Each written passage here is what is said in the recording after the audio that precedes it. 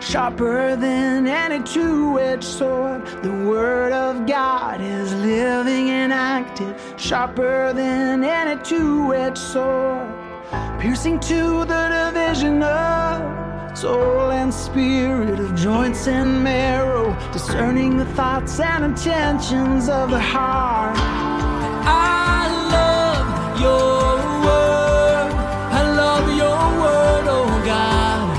I love your word, I love your word, I love your word, oh God. I love your word. All right, praise the Lord, everybody. God is good. Welcome to Thy Word. Let's begin with prayer. Lord, we love you and we thank you for your word.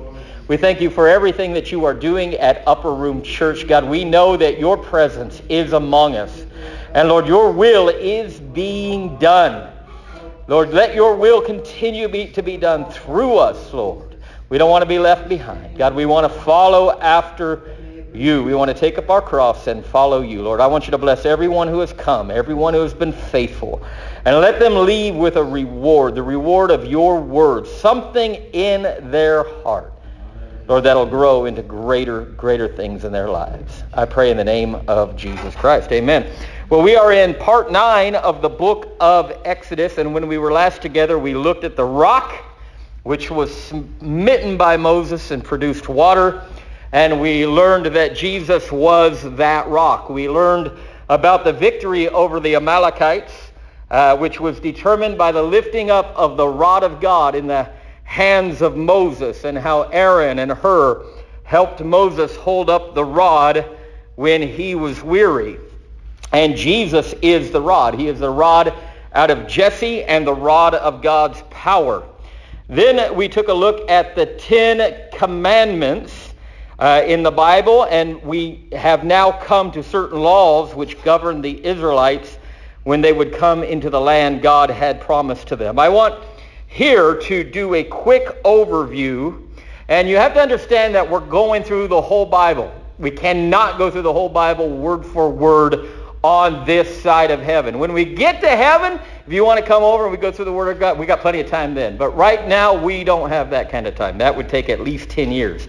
So I will be jumping through some areas, stopping whenever I see the Lord Jesus Christ. Is that fair? Because the goal of thy word is to see Jesus in the Scripture. He said that the law and the prophets spoke about him. And so we are focusing on Jesus Christ in the Scriptures and learning as we go along the way.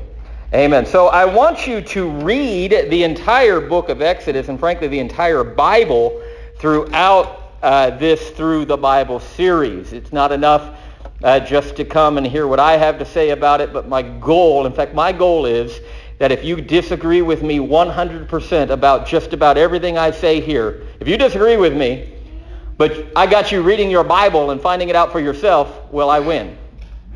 Because my goal is to get you to start reading your Bible and learning for yourself and allowing the Lord, the Holy Spirit, to show you his word. Amen? So we now come to Exodus chapter 20. We were in Exodus 20 last week. We're at verse 22, where we learn about an altar of stone. And the Lord said unto Moses, thus, and by the way, they heard his voice. They heard his voice giving the 10 Commandments. I mean, what a mighty, miraculous move of God these people had seen. Like no other nation, no other people on the planet had ever seen. And the Lord said unto Moses, thus thou shalt say unto the children of Israel, you have seen that I have talked with you from heaven. Ye shall not make with me gods of silver, neither shall you make unto you gods of gold.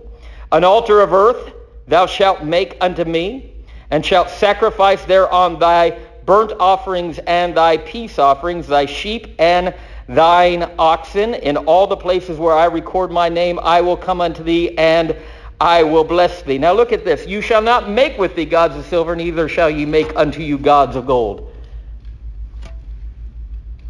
Within 50 days, they will be making the golden calf. I want you to understand that. With all of the miracles that we have been talking about, they heard the voice of God from heaven. They saw the waters of the Red Sea part. They went over on dry land. They followed a pillar of cloud by day, a pillar of fire by night, and God was in that cloud. And they heard his voice. And now they're about to see something that no people have ever witnessed from that day to this day. And they're still going to build the golden calf. I want you to understand that. And the story that's being told in the Bible is an admonition to us. Everything that they're going through is for us to understand, so that what they went through in the physical, the natural realm, we don't do and repeat in the spiritual. And by the way, the church has.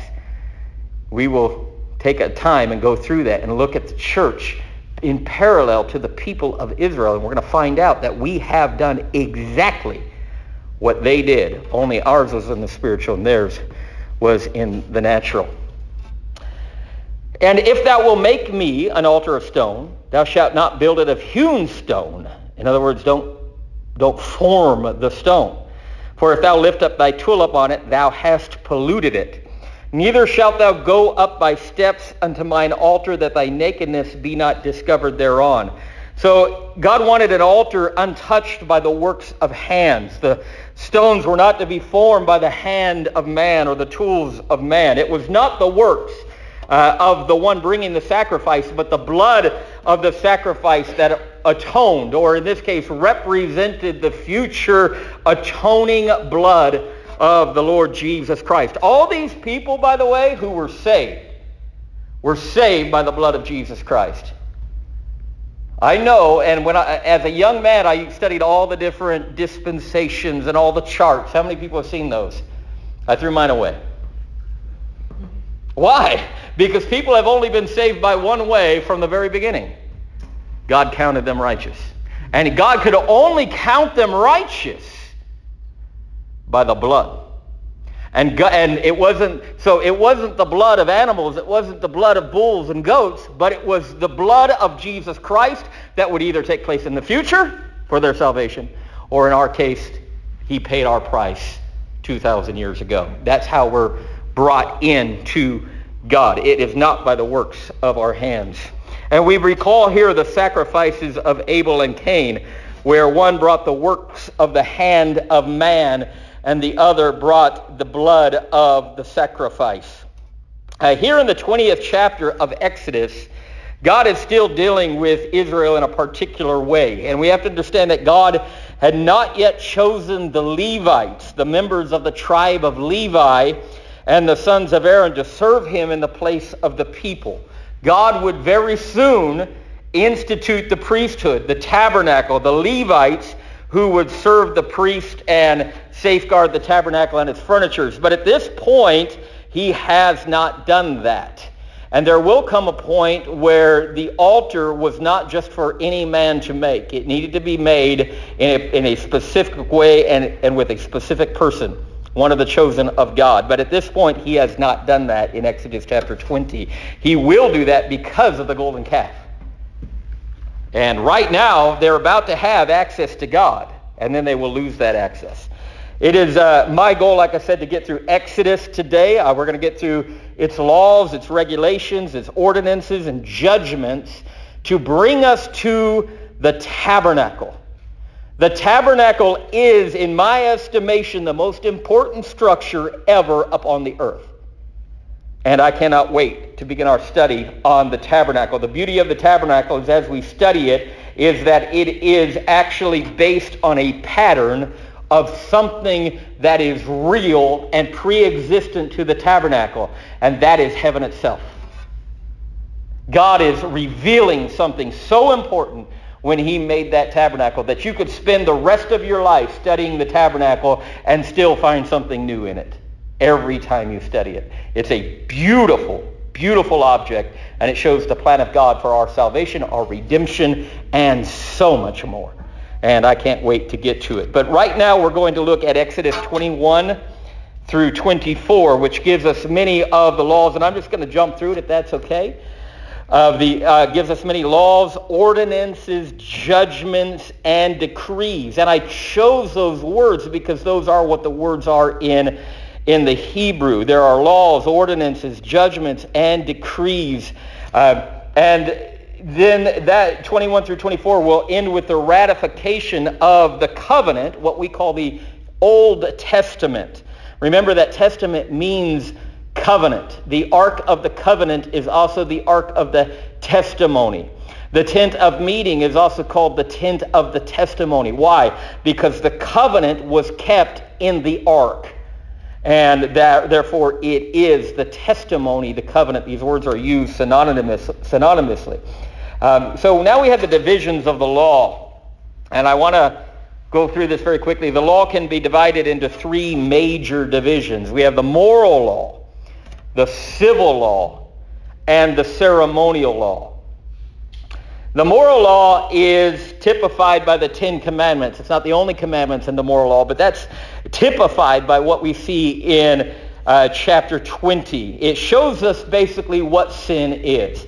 And sin is always sin. And I risk walking a razor's edge in this class when I announce that we are not under the law. You see, Paul risked the same thing. They said, well, Paul says we're not under the law, and he says we're under grace, and that the more sin, the more grace. So Paul wants you to go out and sin so that God will give you more grace. But see, they actually accused Paul of that. And Paul said, God forbid. Why? Because we are no longer to be instruments of sin. We are delivered from that, but not by the law. The law never delivered anybody. If the law could have delivered anybody, these people would have been saved, delivered, perfected. I mean, they heard the voice of God, and they're about ready to see the God of Israel. But it did them no good. In fact, the law became a curse to them, because anyone who doesn't keep the entire law falls under the curse of the law, according to the book of Deuteronomy. So,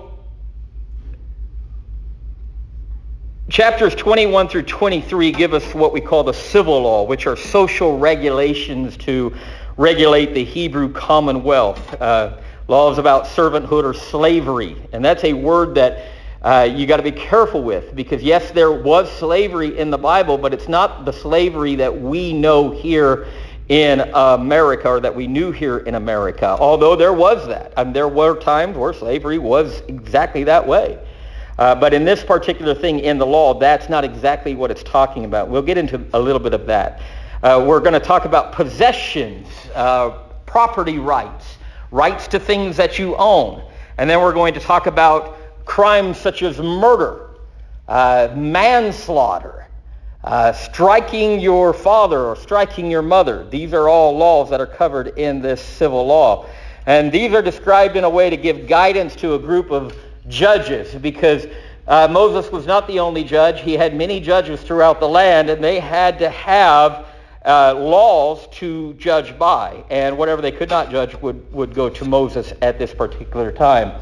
The third group of laws are the ceremonial laws, and they deal with the religious life. These are purification rituals, the rituals of the priest, the implements of the sacrifices, the ceremonial observations. And these are very important, though we no longer keep these and are not under these.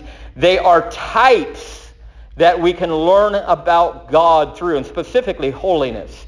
Our God is a holy God, and the entire book of Leviticus deals with the ceremonial laws of the Levites.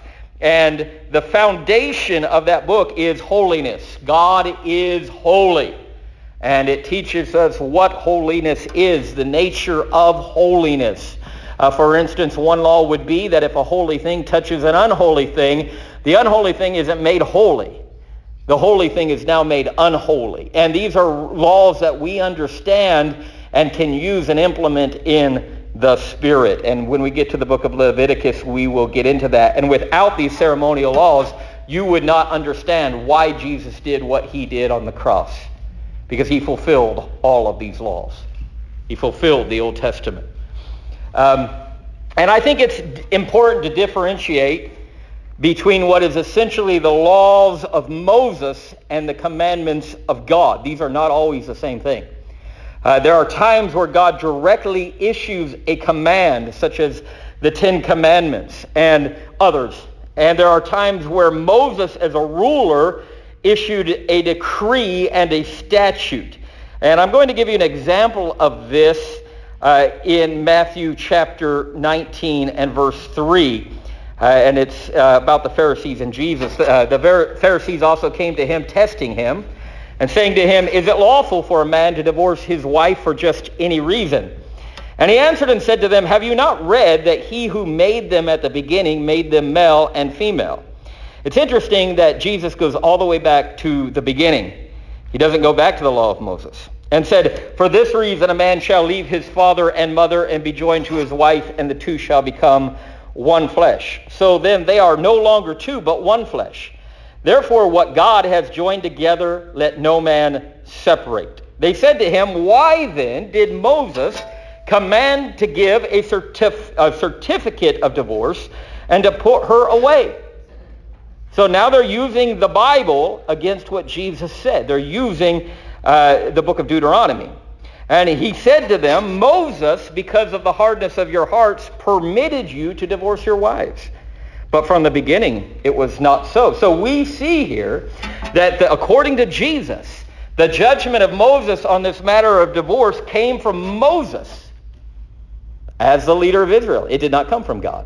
Moses allowed it because of the hardness of their heart. So we have to remember that Moses was the leader of a nation. And he made laws from his own judgment, and he made laws that were given to him directly from God. And that's what Jesus says here. And that this was not a commandment of God. And then Jesus says, "And I say to you, whoever divorces his wife, except for sexual immorality, and marries another, commits adultery. And whoever marries her who is divorced commits adultery." So we have here a very strict law, much more strict than what they had. They could divorce their wife for any reason at all. They just didn't like her. They gave her a bill of divorce. And Jesus is saying, no, you can't divorce your wife except for sexual immorality. And if you marry another, you commit adultery. And whoever marries her who is divorced commits adultery. So we find the command of Moses in the book of Deuteronomy chapter 24, verse 1 through 4, which says that if a man no longer favors his wife, he can give her a certificate of divorce. According to Jesus, this was not a commandment of God, but an allowance of Moses. It was, in other words, a civil law, not a religious law. So we have to differentiate when reading the law about what is being said and by whom. God spoke and wrote the Ten Commandments. Other laws were by Moses and were a guide to live as a nation and a guide by which the judges judged. And while we're here, if you have ever been divorced, the text in Matthew chapter 19 may have been very troubling for you. It is for a lot of Christians who have suffered the terrible consequences of divorce. Divorce is terrible. I don't care who it happens to or how it happens or why it happens. It's a terrible, terrible thing. And we want marriages to last and be together. But many divorced people have been living with a guilty conscience, though they were divorced for no reason of their own, especially if it happened before the blood. All right? Well, I was divorced 10 years ago, and maybe I was the party that did wrong. But now I'm in the church. Maybe I should not remarry. Well, that's between you and your pastor. Amen. I'm not your pastor. I'm just the guy up here teaching thy word. So listen to your pastor and not me. But you may have been told that divorce is always wrong, and if you are divorced for any reason, you are no longer free to marry. But I want you to follow this law with me all the way through, will you? As if we're still under the law. Okay, a man and a woman get married under the law. They are bound together by a covenant that is for life. Now, if one of them dies, are they still bound by that covenant?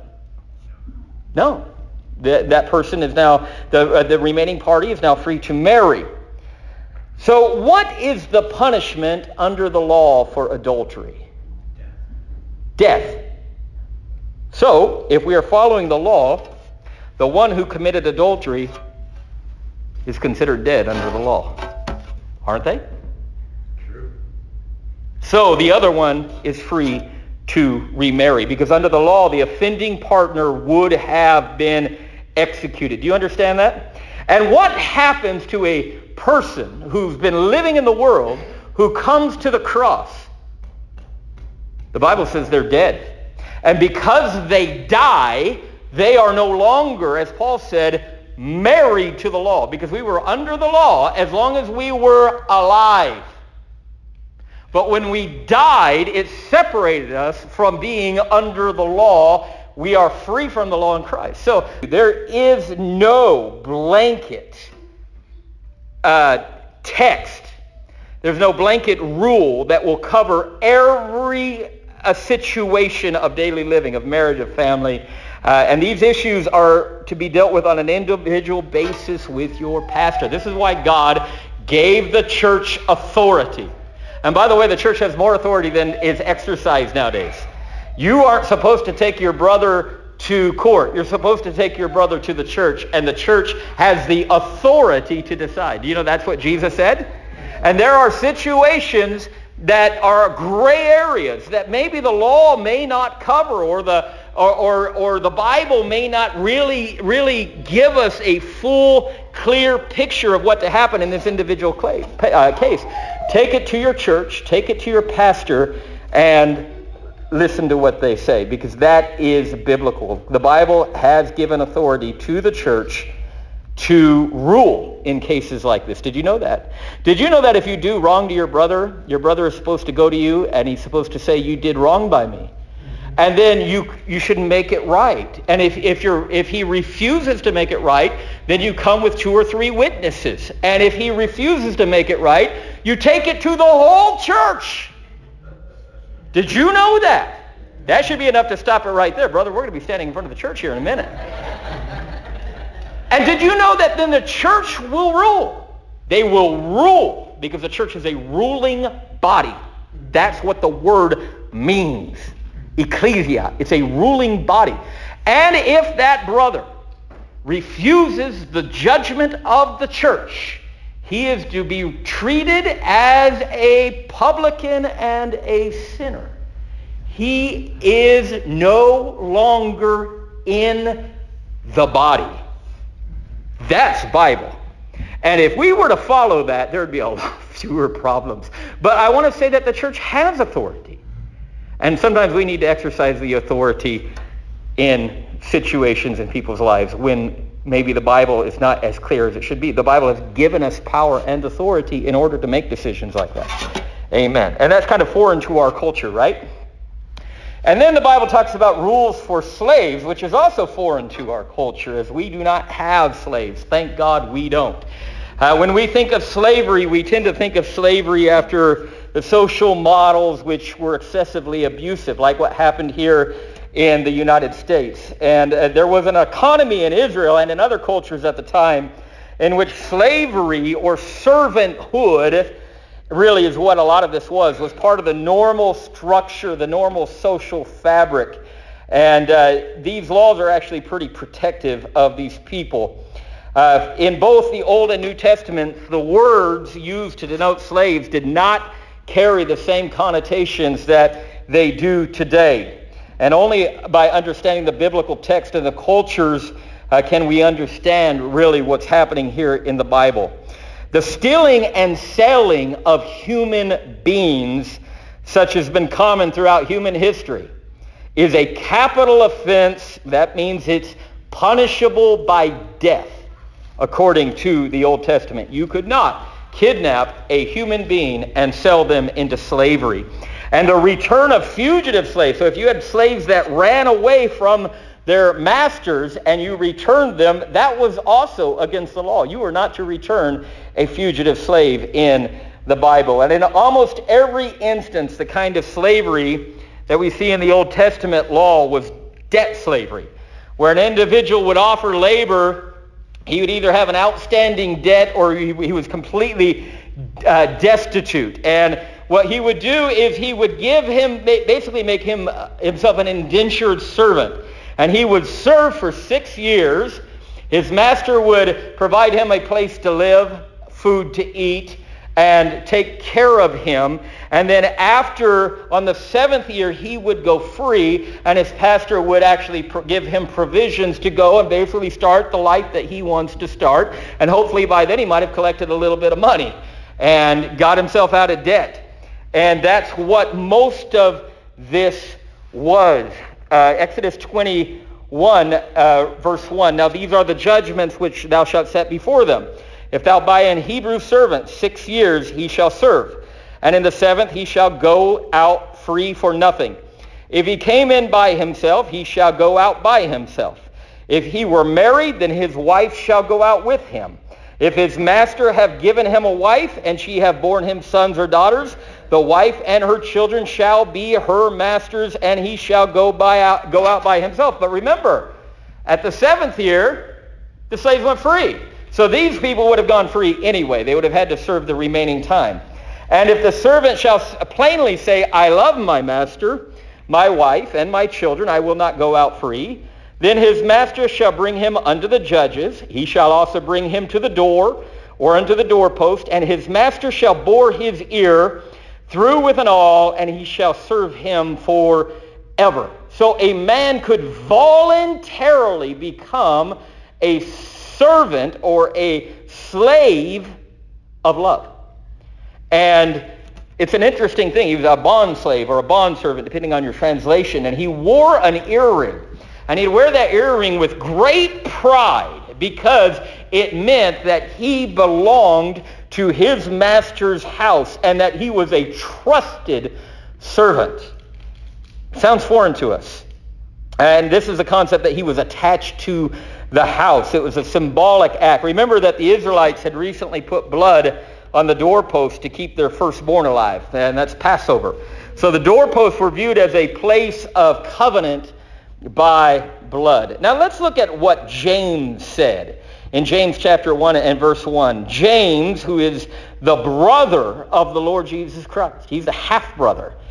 This is not James the apostle. This is James the brother of Jesus.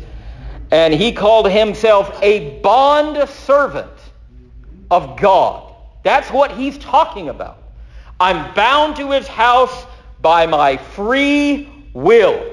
I am a bondservant of God and the Lord Jesus Christ. 2 Peter chapter 1, verse 1.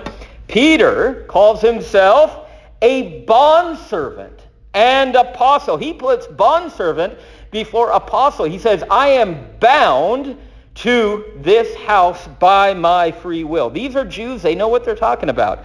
And Romans chapter 1, verse 1, Paul says, Paul, a bondservant of Jesus Christ, called to be an apostle, separated to the gospel of God.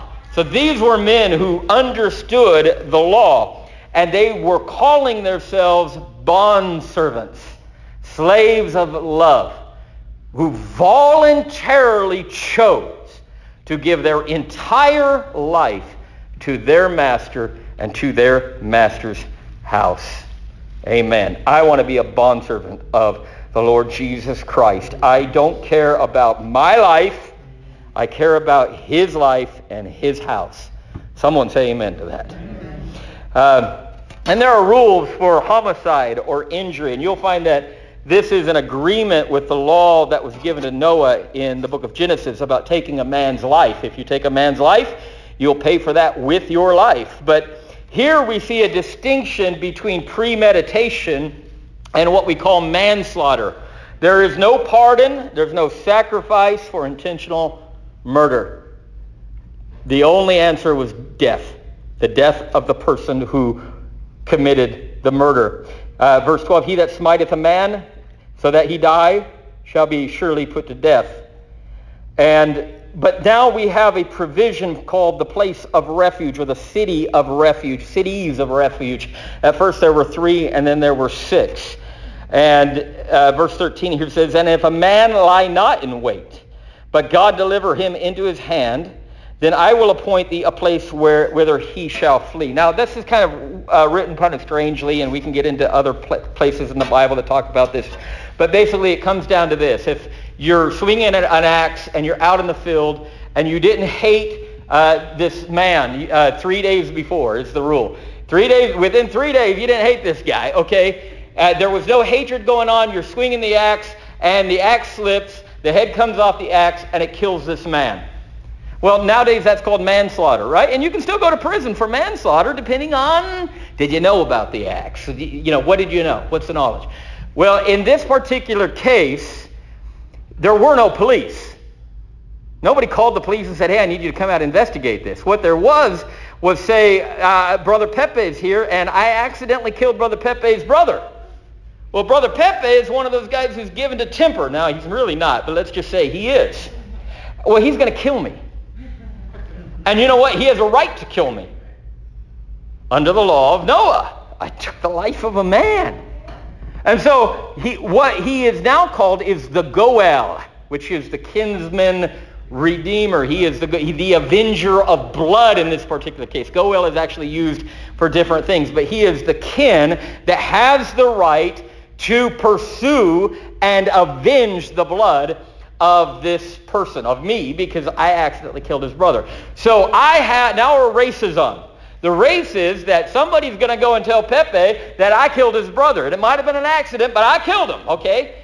And so the race is for me to get to the city of refuge before Pepe gets to me. Because if Pepe kills me, I'm dead. And he's the pursuer of blood. He had the right to do it. It's not murder. Strange, right? So I have to get to the city of refuge, and I have to plead my case with them, and then those judges decide whether this was murder or whether it was manslaughter. And I can stay in the city of refuge and the region around it as long as I'm in that area. The pursuer of blood cannot get me. And it's an interesting thing, because it's like, what a strange concept. But here's another stranger concept. When the high priest died, now, what his death had to do with anything, your guess is as good as mine, right? Because it's kind of a strange thing. When the high priest of Israel died, the people who were in the city of refuge could go home. And the pursuer of blood could no longer take their lives. It would be murder if they did. But if that pursuer of blood could get you to come out of that city, he's got you. He can kill you. Strange concept, right? Well, when we get to Numbers, we're going to talk a little bit more about that. But I want to say this just to kind of whet your appetite. Was the death of the Lord Jesus Christ murder or manslaughter? Anybody know? It might have been murder for some, right? But what did he say? Forgive them, Father, for they know not what they do. It could be manslaughter. And there might be a city of refuge. And then it might be very important that the high priest died. And we're going to get to that in the book of Numbers because it covers it a lot more closely, and I just don't want to take the time for now. Is that okay? So that's where we have the concepts of these cities of refuge. And you will see those throughout your Bible where people have to run to them in order to be saved. And of course, it's there for a purpose. And I'll tell you what the purpose is. It's the Lord Jesus Christ, of course. Right? So there are other penalties listed here that are capital offenses, not just murder. Smiting one's father or mother is a death penalty. Kidnapping and selling a person into slavery, death penalty. Cursing one's father or mother, death penalty. There are civil laws for restitution when one man injures another man, or another man's animal hurts, kills a man, or another man's animal. And there are property rights that are discussed. This covers theft and restitution of properties and rules for animals and fields that are owned by individuals and their families. And please read these, because you're going to see a lot in there. If you look at it in the right way, and the right way is put Jesus in the center of it, you will learn something. And of course, idolatry and witchcraft were not tolerated. Idolatry and witchcraft were under the death penalty. If you sacrificed unto any god, you should be utterly destroyed. There were laws that protected the poor, the widow, and the fatherless, as well as strangers living among them. These are people who would not marry strangers. But if strangers were living among them, these people were protected and given the right to glean in the fields you could not, for instance, when you did your harvest, you didn't go through twice. You left what was lying, so that the poor and the destitute, the widow and the fatherless and the stranger in the land could come and have something to eat. And God cared very much about this. There are even laws about how to harvest an animal to eat. If you come upon a bird in the nest and it's nesting with its young, you can't just take her and eat her and leave those birds to die. God's eye is on the sparrow, the Bible says, right? He looks and he sees, and he doesn't want these birds to suffer. And there are even laws like that. Now, and we have the Sabbath of the land, and we don't want to confuse the Sabbath of the land with the seventh day rest. God is fixated on the number 7. Well, I want to do a class on that, and we will. We're going to hit it, trust me. And God has a rest on the 7th day. Now God has a rest for the land on the 7th year. You can sow your land for 6 years, and on the 7th year, your land must rest. One of the reasons why God sent Israel into captivity for 70 years is because for 490 years they had not allowed the land to rest. So God let the land rest, and every year was for the Sabbath that they missed, the Sabbath of the land. God really cares about his word. And that's why they were in captivity 70 years, so the land could have its rest, because you didn't let it rest for 490 years. So I'm going to give it its rest. You're going to Babylon, and then you're going to be over there for 70 years, letting the land to rest, and you'll come back. See, we've got to be very careful with that. It also teaches us that God understands numbers, so it's very important that we look at those numbers and do the math, and you're going to find out some astounding things. Like, for instance, that Daniel predicted to the very year, some say the very day, that Jesus Christ would ride on the colt, the foal of a donkey, into Jerusalem, just by simply doing the math. And yes, it has to do with sevens, but we'll get to that when we get to the book of Daniel. And then every 7 times 7, so every 7 times 7, so 7 years times 7, 49 years plus 1, we'd have the year of Jubilee. So on the 50th year, after 7 sevens or 7 Sabbaths of the land, on the 50th year was what they call Yobel, or we call it the year of Jubilee. And on the year of Jubilee, all slaves go free. It doesn't matter if it's been 7 years or not. If you were made a slave the day before, you go free. Isn't that wonderful? All land, see, nobody could sell land. You could lease land. But the land belonged, if you were an Israelite, to you and your fathers. It remained in your family. And I could rent you my land. I could say, Brother Pepe, I've got this field over here. I'm not doing anything with it. I'll rent it to you for, until the year of Jubilee. And if it's 40 years, that's a good deal. I mean, you can work it for 40 years. But if the year of Jubilee is only 2 years from now, well, the year of Jubilee, it comes back to me. And so that's how they would plan their real estate. Like, okay, I'll rent it for you. But see, it'll always go back at the year of Jubilee. On the year of Jubilee, everyone returned to the homes of their fathers and to their inheritance. I don't want to get into it, but I believe that might have been what was happening during the time that Jesus was born. I know there was a census, but if you were an emperor, you would choose a time to have a census when the people were already returning to the lands of their fathers, wouldn't you? Well, that would be the year of Jubilee, wouldn't it? Now, I'm not saying it's that way, but I do. There's something in the back of my mind saying it probably was, and one of these days I'm going to see it, and I'm going to be very excited, and then you'll know about it. But there are many other laws, there are many decrees, there are many ordinances, and many regulations there. Hallelujah. Read it, understand it, and now we come to Exodus chapter 24. Hallelujah. And this is where Israel and God ratify the covenant, the law of Moses. And remember when I said it was arrogant for Israel to agree to keep the law, because that's what they did. Oh, sure, we'll keep the law. Whatever you tell us to do, we'll do it, Lord. Hallelujah. You know why? That's self-righteous. They were self-righteous. And I know that sounds like a mean thing to say, but they're about ready to build a golden calf. Think about that. They're about ready to worship another god after all this.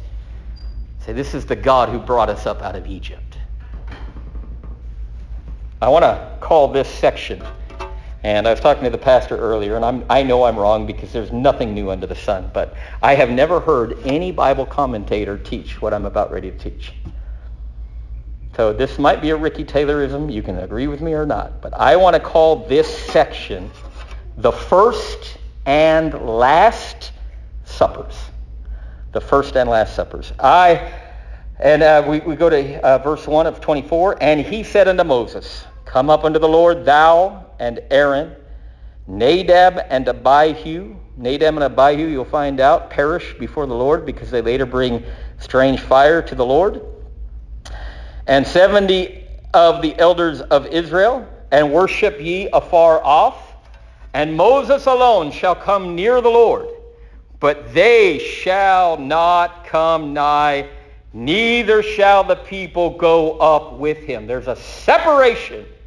They can't go to the holy God. Why? Because they did not have a covenant with him yet. You can't approach God without a covenant.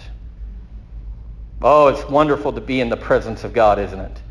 But you cannot come into the throne room of God, into the very presence of a holy God, unless there's a covenant. And they were not allowed to go. Moses could go, but they could not go. And Moses came and told the people all the words of the Lord and all the judgments, and all the people answered with one voice and said, all the words which the Lord has said will we do. We will keep the whole law. And Moses wrote all the words of the Lord and rose up early in the morning and builded an altar under the hill and 12 pillars according to the 12 tribes of Israel. So he built an altar. He built 12 pillars. Somebody say 12. 12. And he sent young men of the children of Israel, which offered burnt offerings and sacrificed peace offerings of oxen unto the Lord.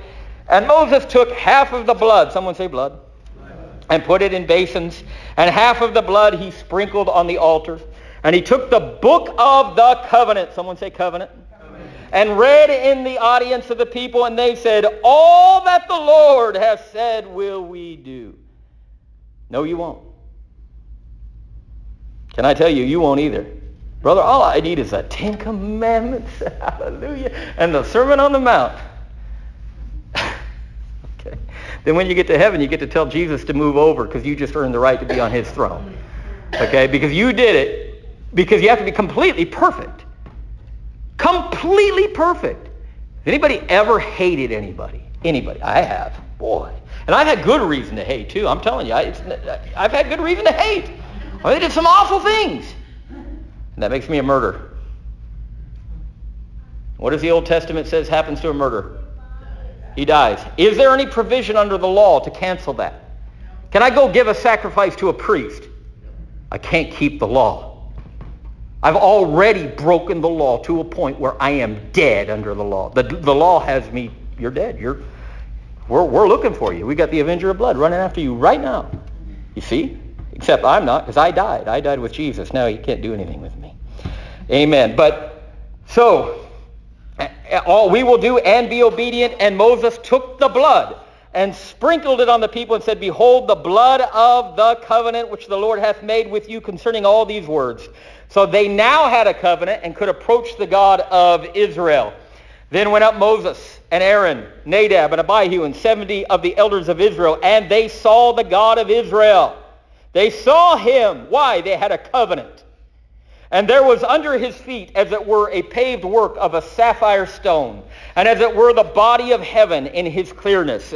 And upon the nobles of the children of Israel he laid not his hand. Why? They had a covenant. Also they saw the God of Israel and did eat and drink. Someone say eat and drink. Say they saw the God of Israel. Okay, Hebrews 9, chapter 18 through 22. I've only got about 10 minutes here, so I got less than 10. So we got to hurry up. Therefore, not even the first covenant was dedicated without blood. For when Moses had spoken every precept to all the people according to the law, he took the blood of calves and goats with water, scarlet, wool, and hyssop. Water, scarlet, wool, and hyssop, and sprinkled both the book itself and all the people, saying, This is the blood of the covenant which God has commanded you. Then likewise he sprinkled with blood both the tabernacle and all the vessels of the ministry. That's going to come later.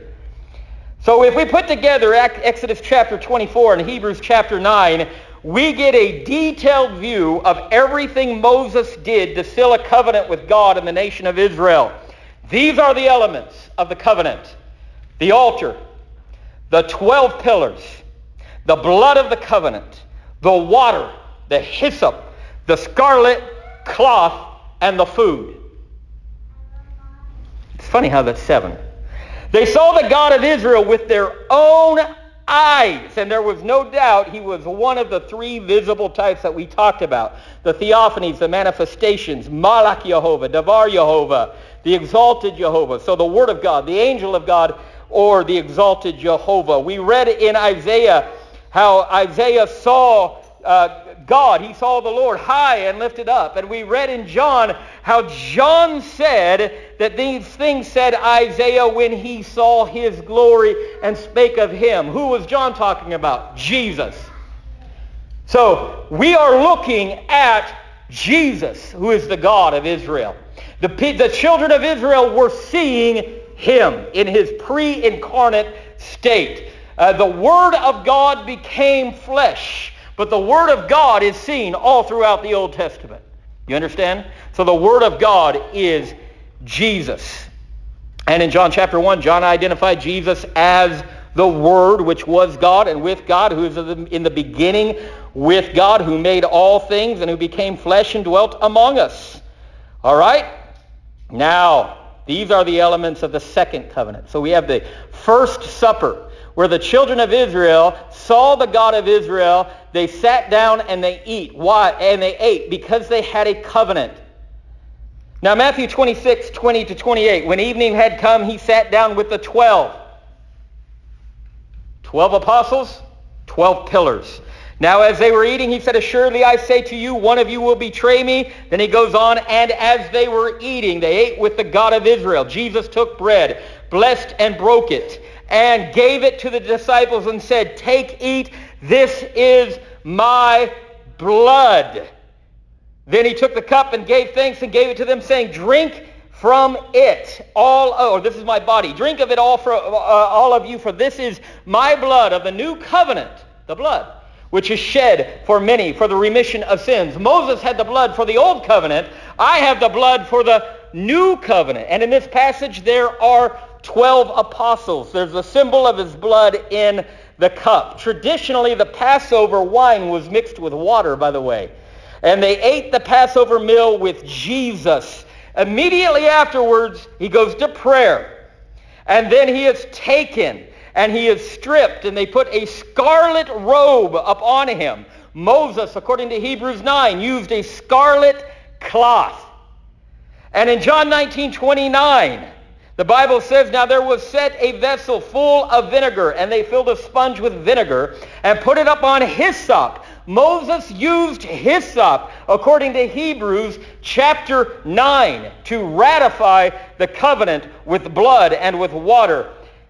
And the cross is the fulfillment of all the sacrifices that have ever been on the altar of the Lord. So we see here that the elements of the old covenant, the first supper, where they saw God, and the Bible says they sat down to eat. Can I tell you that whenever you see something strange like that, you say, why? That's a strange thing. Why did they sit down to eat? Because there's going to be another supper.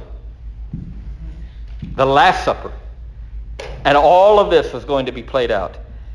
The new covenant also has the altar, the cross.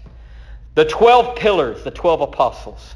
The blood of the covenant, Jesus' blood. The water, the hyssop. By the way, water came out of his side. If you don't like my analogy of them mixing the water with the blood. Out of his side, water and blood flowed. The hyssop, the scarlet cloth. And they saw the God of Israel, and they ate with him. The new covenant, the old covenant, the first supper, the Last Supper. Thank you, Jesus, for thy word. Lord, we love you. We worship you. We praise you, knowing that you are God who knows the end from the beginning. Lord, you wrote this word with the end, our redemption, in mind. And we thank you for your blood. We thank you for the covenant that is so much better than the old covenant, Lord. The words of God written up on our hearts and not on tablets of stone. We thank you, Lord, in Jesus' name. The Word of God is living and active, sharper than any two-edged sword. The Word of God is living and active, sharper than any two-edged sword, piercing to the division of soul and spirit, of joints and marrow, discerning the thoughts and intentions of the heart.